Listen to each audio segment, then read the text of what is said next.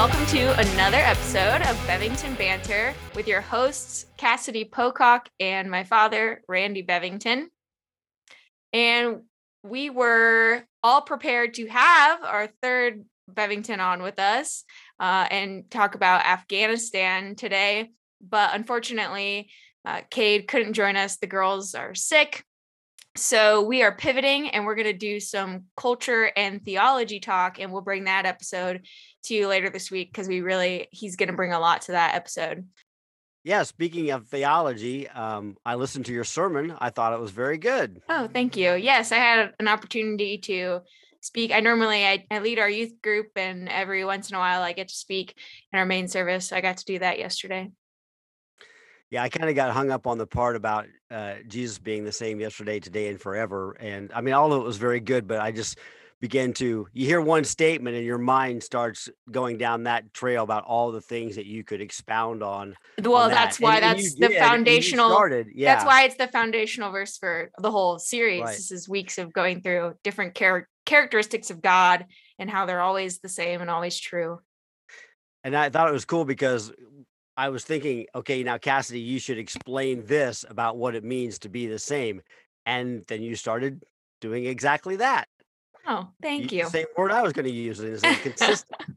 Yes. Yeah. You also used Titus 1:2 yesterday, which I used in my sermon yesterday as well. No way. Yes. Wow. Because I was speaking about eternity. Yes. Very cool.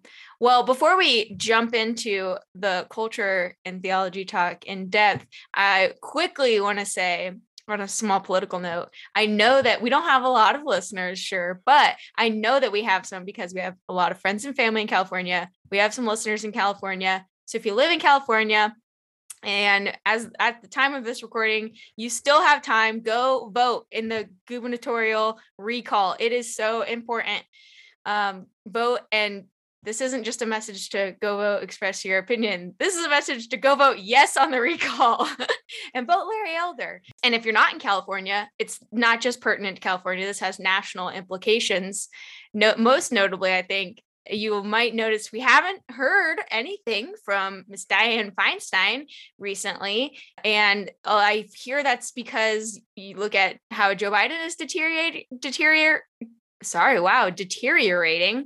I hear Dianne Feinstein is also very bad, and she could very well be leaving her position in the Senate before the next election for the seat, which would mean that the governor would appoint her replacement. We currently have a 50-50 split in the Senate. So having someone like Larry Elder appoint the replacement has huge national implications. Yeah, I better move back there so that Larry can appoint me to the Senate. I will give the same advice that the first pastor I worked for in La Mesa, California, Pastor Don Young, used to joke, vote early, vote often. You kind of did that once when you came out of the polling place with your sample ballot. I was living in El Cajon, right on the border of El Cajon and Lakeside, and I was coming out of a polling place, and this lady goes on her way in. See, they would always send sample ballots, and my wife and I would always mark them ahead of time. So we had it all marked out. You just go in and copy it over onto the ballot. And so I had my sample ballot with me that had all been pre-marked. So when I was coming out, this lady goes, I have no idea who to vote for. What should I do about this and this? And we talked a little bit. And finally I said, my ballot's all marked on all these things. I said, if you like it, you could just take it in and use it. And she's like, oh, thanks. And she took it from me and went in. I can't imagine just blindly grabbing some random person's ballot. But I look like an honest guy. Yeah. Okay. I think that is serious about vote early and vote off. Is go in, even if you have not voted and you aren't planning to vote. Well, guess what? People are going into these polling places right now in California and finding out they've already voted. So it's really? Yes. Some people are walking in and they're being told that they already voted, which they're like, well, I'm here to vote now. So it's really important. Get out there, vote. Gee, maybe this thing called ID would be helpful. Just a crazy thought. Not to mention they mailed out ballots to everybody again. So Anyway. Yes, I've received ballots for you in Ohio. Oh, yeah. And it's been tempting, but I, as of yet, have restrained. I've filled out the information to be removed from the Ohio voters list several times. Well, let's move into our culture talk. So apparently the VMAs, the Video Music Awards, they're still a thing, and they happened last night.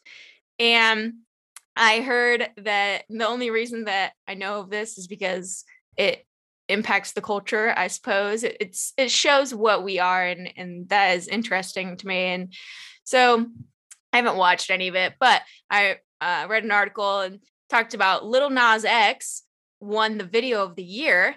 And for that video of the song, I believe it's called Call Me By My Name. And in the video, he essentially goes to hell and gives Satan a lap dance. That's the video of the year. That's what we're promoting. And in his acceptance speech, I even saw that he said, a quote, "First, I want to say thank you to the gay agenda. Let's go, gay agenda."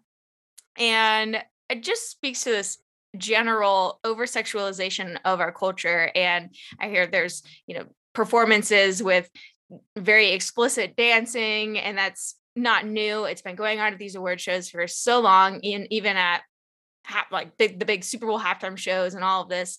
And I just want to talk about a little bit about that, just the over sexualization of our society. Kind of what was the impetus? I didn't live through the free love era, but maybe that's where it started. I don't know. You can tell me about that. Well, I kind of was on the latter part of the free love generation, and no, has nothing to do with that. I don't really see that connection. Yeah, that was just rebellion against the establishment, and yeah, there's that's still going on, but this is so many levels above that. I'm just curious who does the VMAs? Is this It was on MTV.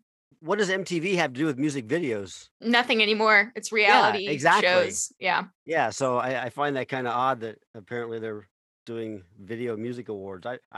I remember the original days of MTV. Get some Buggles, Video Killed the Radio Star. That's right. That's right. That's some good stuff. We used to watch hours and hours of it in the Navy. Would you record it. videotape, yeah. Well, we would record VHS it on tapes. VHS tapes, and then you take them on the ship, and then just watch them, over and over and over, because that's what you had. Hey, well, you know what?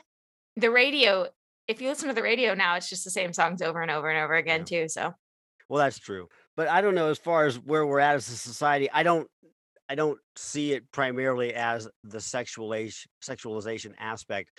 The sexualization is being used for purposes beyond that, and that is simply just to be destructive. Everything I see going on in so many of the movements, if you look at BLM and Antifa and just the extreme left, along with these types of things like you mentioned with Lil Nas X, it's all designed to just simply destroy.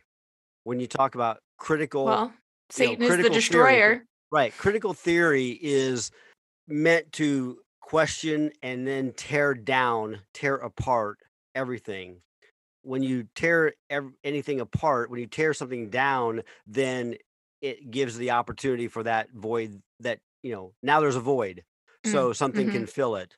So it's just, they're in the process of just anything they can possibly get their hands on to tear down and destroy. It gives them an opportunity then to fill it with whatever they want. So there are no limits. And so that's when you see this craziness. I mean, where we're celebrating that. Yeah. I mean, the celebration. It's called freedom. And here's the thing, it's called freedom. Right. They look at this as being, I'm free to do the most outrageous, absurd, degrading thing possible. I have that freedom, but it's not freedom. Yeah. The heroin addict that thinks he's free to shoot heroin is not free. Yes, I see you being a slave to every instinct and desire, everything that crops up in you. You do it. You become in bondage to yourself, your right. most baser nature. Right. That Jesus came to give us a new life and free us up from our fallen baser nature. It's all about a search. When you said like that leaves a void, and then they can fill it with whatever. And I just thought, I always think, and I genuinely more and more, I think it's maybe being younger than you and interacting more with younger people and people who are going towards these things and fall prey to some of these things. And I feel for them because they have this all removed, and it's this search for more and this search for identity, and they think it's in these, well, who am I have to figure out who I am, what's my identity, and exploring all of these things, and they're told that that's the way to do it. And I feel really bad for them, because I know they feel very lost and they really are looking for something. I think you're onto something. They want to fill their lives with the things that satisfy them, but they don't know what satisfies them. Yeah. They have these desires, and they fill them. They end up filling themselves with themselves. And the problem Mm. is they're not happy with themselves. Most people are not happy with themselves, and they're looking for something more. And then they end up filling themselves with whatever it is that they desire, and they're filling themselves with themselves, which they're unhappy with. And when you don't have a God, when you remove God, the only other option is that man becomes God and that you become your own God. I think Jocko Willink actually Unlivable. has a book by this title, but I know I've heard him talk about it, and I completely agree. And I've taught about it myself from Scripture. Is that discipline actually is freedom? When I discipline my life and I have control over my life, that gives me the freedom now to pursue the things I want to do, because I'm not in bondage to undisciplined behavior Yes, that I takes can up my weigh, I can time. choose Right, yes or no. I can actually decide if I and weigh right, options, right, rather than just exactly. be a slave to wherever my base desire is pulling me. And I can choose the good things, the productive things to do, rather than the unproductive things that my baser nature just pulls me in those directions. I also wonder, how has the way the American church has been addressing social issues and the sexuality issues, and how that has impacted some of this and the culture. And we've talked a lot about, in some of our conversations, about kind of a watered down gospel, and it, I think, leads has led to some of this, that's all a lot of grace, which it is a great message to preach. There are people who need to hear that grace, grace, grace. But at some point, when do we also teach a changing of your behavior?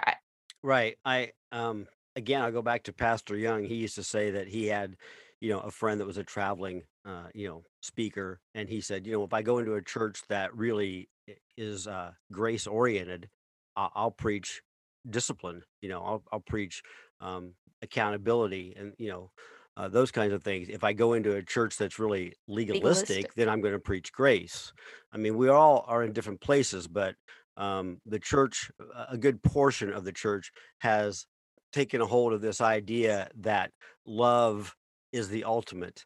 And it actually, I think you touched on this some in your message yesterday, is how do you have to know what How you that word define it. means, how Yeah. you define it. It's not our definition of love, it needs to be God's definition of love. And so when we just talk about love and we put man's definition of love on it, then anything that I can say that I love becomes good, and it can't be questioned and it can't be rejected, because Christianity says that the most important thing is to love God and love others as ourselves. So the idea of love, and we can't, don't judge and all these kind of things. You have to just love each other. So love, love, love. And hey, I'm all for that, but it's not our definition of love, it's God's definition of love. So it's a perversion, and that's exactly what Satan. I've taught before. Satan is a pervert. That's what he does. He takes God's truth and he perverts it. If you go back to the Garden of Eden, that's exactly what he did when he told Adam and Eve. He said, if you eat, the reason God doesn't want you to eat from the tree of the knowledge of good and evil is because if you do, you'll become like him, knowing good from evil. And in that, he told the truth. They gained the knowledge of good and evil, but he was perverting that contextually, because yes, they will know good and evil like God if they ate it. But that's not why God didn't want them to eat it. God didn't want them. It wasn't that God didn't want them to become like him, knowing good and evil. He knew that he had not created them to be able to handle the Yes, distinction he was of good and protecting evil. them. He was protecting them. Exactly. So he made a true factual statement, but he perverted it in the way that Yeah. he presented it. And it not only was God protecting them in giving them that command, but then, which It then goes to show you that all of his commands then are designed to protect us and Right. to offer us the best God life. is not a God And when is not he a cosmic expelled them, killjoy.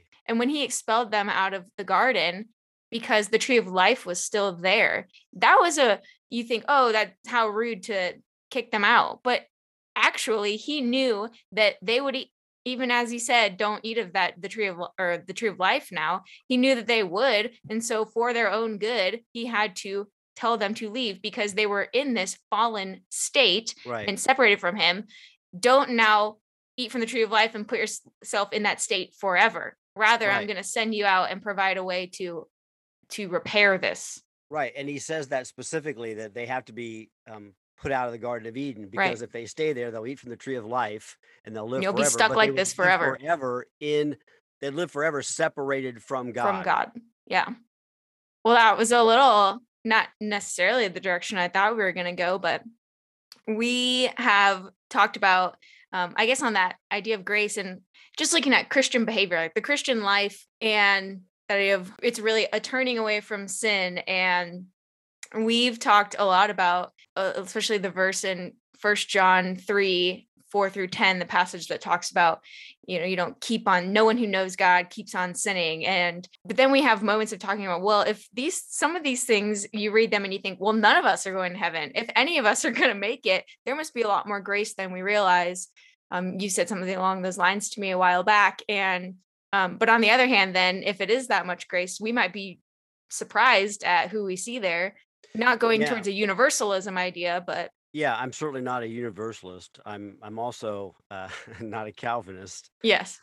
I'm a Calvinian, where I do recognize that God has some providential oversight of this creation. There's no doubt about that, and even of my life, because there are people a lot smarter than myself that have not figured out that they need Jesus. So why am I smart enough to figure out that I need it?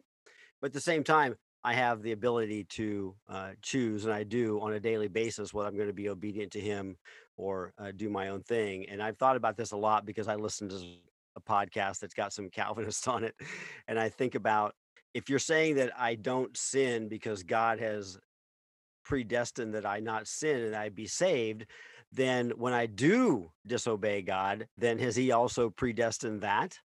Yes. If my life is predestined. So, Mhm. anyways, yeah, the idea of this is a thing I've been on for a while, and I have questions about it. But when it talks about we don't continue to sin, I don't think it's saying that we don't disobey God sometimes, because we all know that we do. Uh, we don't sin in that the Bible, when the Bible in the New Testament talks about sinners, it refers to the unsaved. It Mm. doesn't refer to Christians who disobey God, it refers to the unsaved.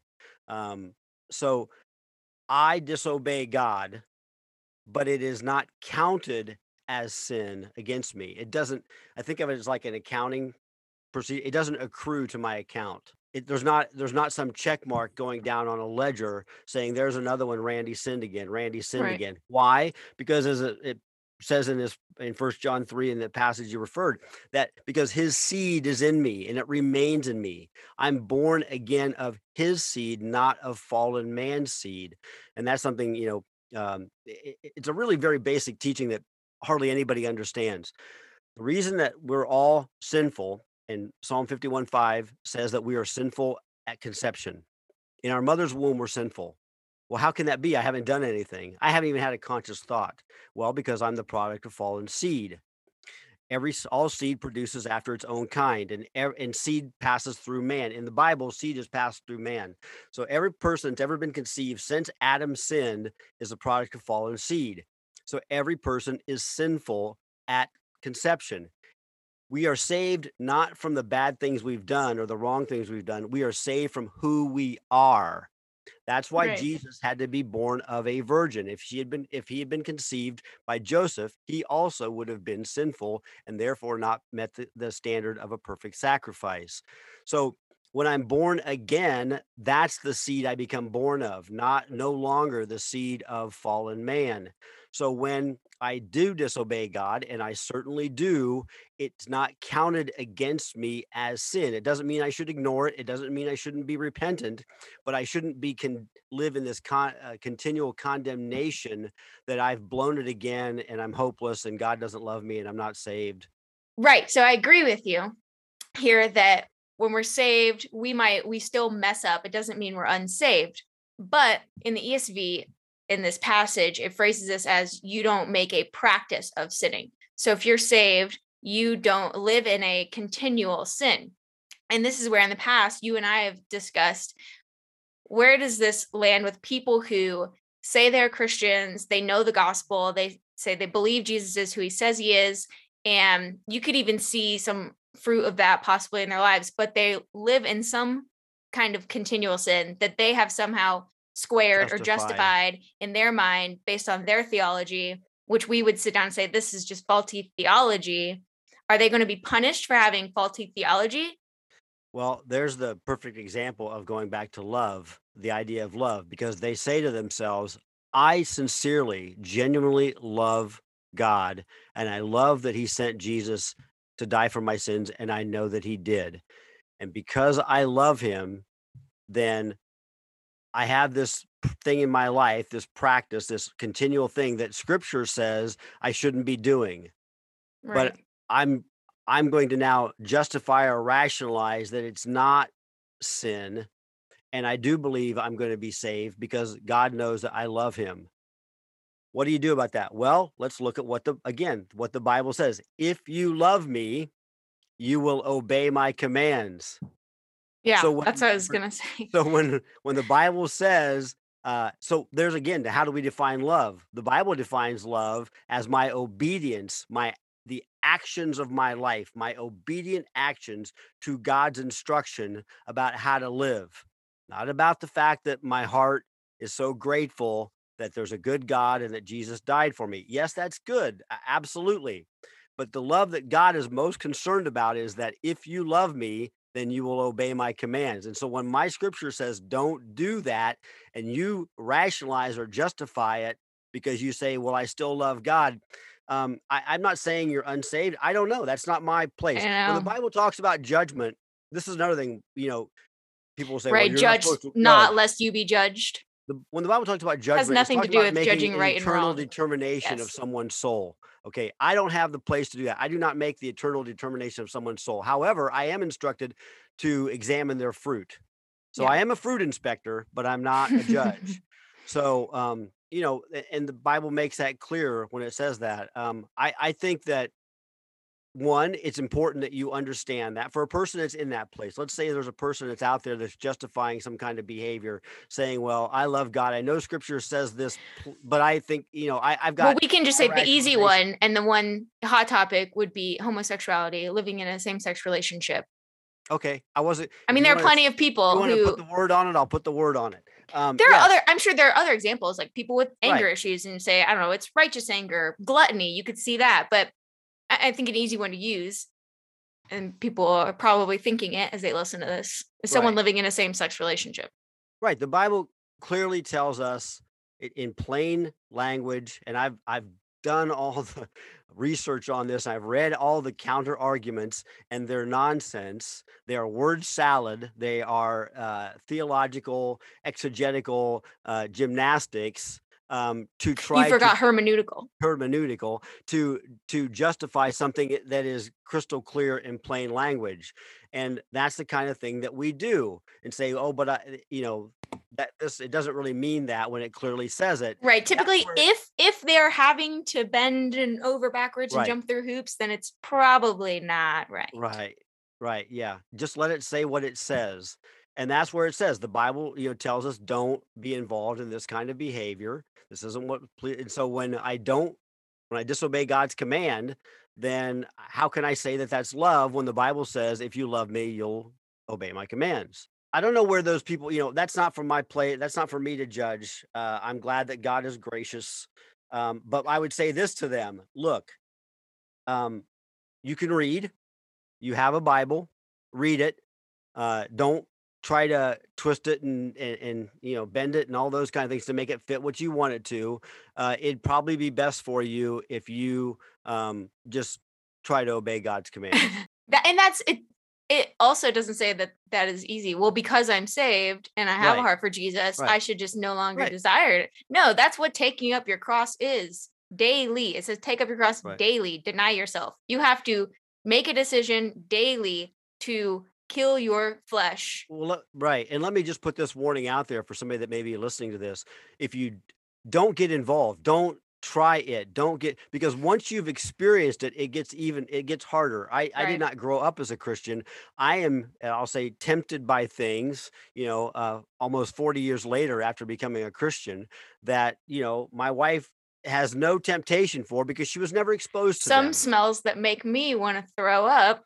Yeah, I love the smell of pot. I mean, it makes me drool, man.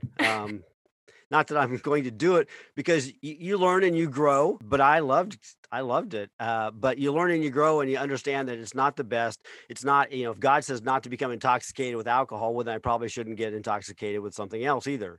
So, that's how you take scripture and you can apply it to other things. But also you realize you grow up and just there's way too much to lose. It wouldn't be pleasing to God. It wouldn't be good for me because I form habits way too easily. And it could be, Ditto. it start to take control of your life. And I'm so blessed. I'd have so much to lose. It just doesn't make sense.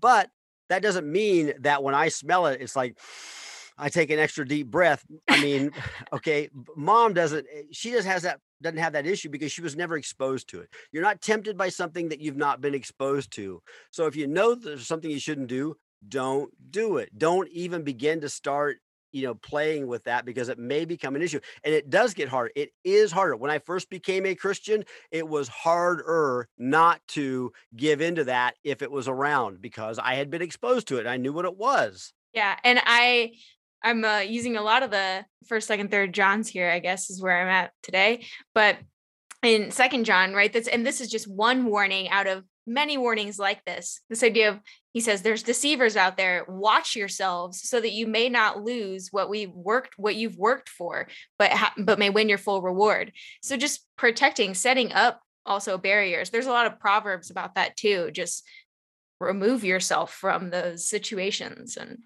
Bad company corrupts good character. You show me your friends, I'll show you your future. birds of a feather flock together. Those are all the ways to say it, but I it's used to really tell just people, a it's like I prophecy. used to think that I may end up spending a little time, in jail, and it wasn't that big of a deal to me because everybody I knew had spent time in jail. Once I got away from those people, I realized that wasn't normal. Everybody doesn't spend time in jail. A couple days after we had that kind of conversation about the people who have, justified their sin and just have a bad theology, I read a little bit later in First John because I think while we were talking about this, I was reading through First John. So in First John 5, in verses 16 and 17, it talks about if anyone sees his brother committing a sin not leading to death, he shall ask, and God will give him life to those who commit sins that do not lead to death. There is sin that leads to death. I do not say that one should pray for that. All wrongdoing is sin, but there is sin that does not lead to death. And I thought, could this be that sin? Ones that people truly are unaware that they're sinning? I'm not sure I understand your question. Are you asking about Like the sin what that is doesn't the lead to death. this This idea that there there's sin that doesn't lead to death. don't try to label the sins that don't lead to death. What you do is you label the singular sin that does lead to death.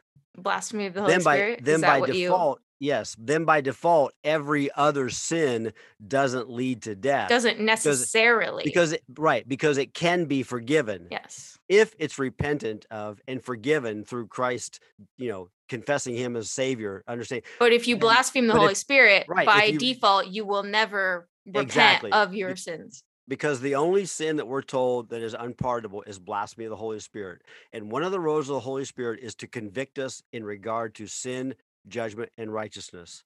So if we reject the conviction of the Holy Spirit of our need of salvation, then obviously we are not saved. So that is the sin that leads to death. Every other sin can be forgiven. Doesn't mean it automatically is, it means it can be if we confess our need of a savior. And Yeah. but it's not just the confessing, it's like when we confess it, like you'd go back pointing out the meaning of words in your sermon yesterday. When I to confess Jesus as my savior and Lord means I'm also going to do what? I'm going to obey his commands. If I've really believed this, now I'm going to start That's living the my life the idea way of, he yes, tells me it's to not live. just a matter of if you believe in your heart and confess with your mouth that Jesus is Lord. And I've always said, okay, you can confess with your mouth that Jesus is Lord. Right. If he truly is Lord, that means he is lording over your life. He is leading, ruling your life. It's not just as simple as saying Jesus is Right. Lord. The saying Jesus is either Lord of all or he's not Lord at all. The one kind of last group of people that we talked about was people who have never heard the gospel. And yeah, we hear the whole thing of, well, Jesus isn't going to return until the gospel is gone all over the world, but people have passed in the meantime. And I can't remember what you had said, but I said something about this idea that Jesus, when he died and he went to hell to defeat Satan, is that when he offered, like, these people who never heard the gospel, were they given an opportunity now that there was a savior, to cover their sin, to accept that? Or those who died, prior to Jesus even being on the earth and prior to his death and resurrection. But then that kind of gets into this idea of like a purgatory, and that doesn't seem right. I'm going to give you a perfectly sound theological answer. I don't know. 1 Corinthians 13 says, until perfection comes, we only know in part. We only Yep. see in part. I used that one yesterday too. The last time I looked around, perfection had not come. Okay. So it's okay for me to say, I don't know. Right. I've read arguments on both sides that when Jesus goes to preach to the captives, that is what he's doing. Those who have not heard the name prior to his coming, and possibly those who have lived, say, I think we brought up the Afghani women or something Right. they've never heard. It's They've very never heard the name. possible. And Right. They've been so they're being insulated killed. in, Right. in Muslim culture, and that they very well may never have heard the name of Jesus. Right. But clearly they have some desire or knowledge of more of a spiritual nature and of a God, because they have this really perverted, Islam is like a perverted Christianity. And so it's just wrong, but because they're missing Jesus. Right. And whether they know the name Jesus or the person Jesus, think about this. Some of them have grown up all their lives in the Islamic culture, say under Sharia law, which is incredibly repressive to them as women. And yet, without having knowledge that there is anything else available, they desire freedom. That should speak of the human nature that God puts in us, that God has created as laid out in our founding documents, that we are created with this yearning to be free, and what it means to be free, and how people are willing to give their lives to be free. So they may not know the name Jesus, but they know that Islam is not the answer, and that is not what they want.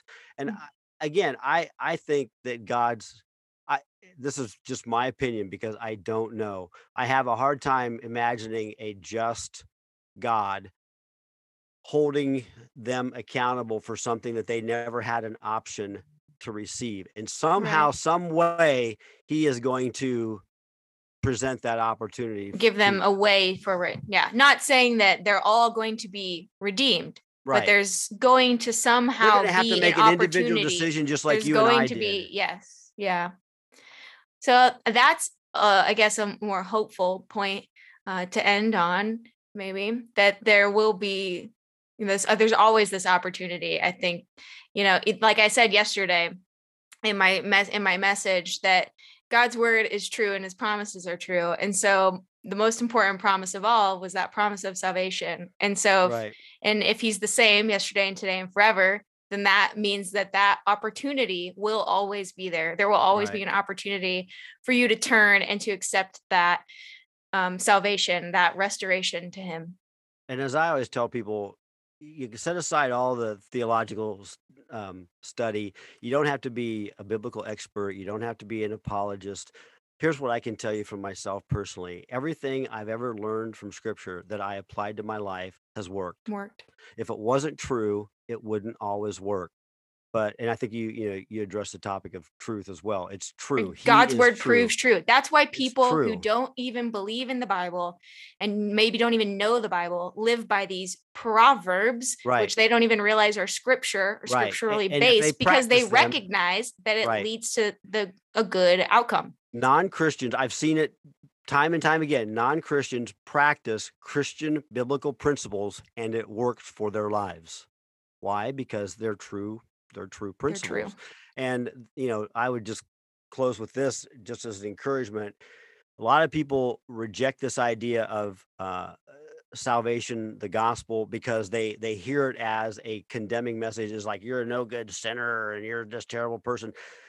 Remember, we're not being saved from what we've done. We're being saved from who we Who we are. are. And that's true of every single person that has ever lived since Adam. And it's not necessarily your fault. What is your responsibility is now, with that knowledge, what do you do with it? All right. Well, thanks for joining us today. And like we mentioned, we'll be back with you later this week with Cade, and we'll be breaking down the Afghanistan debacle and all of that. Also, we have been submitted now to pretty much every podcast platform out there. I did that today, so it takes a couple of days. So hopefully we'll be up there we'll see by the next episode maybe. But for the meantime, continue to like, share, comment on Podbean, and we'll see you next time.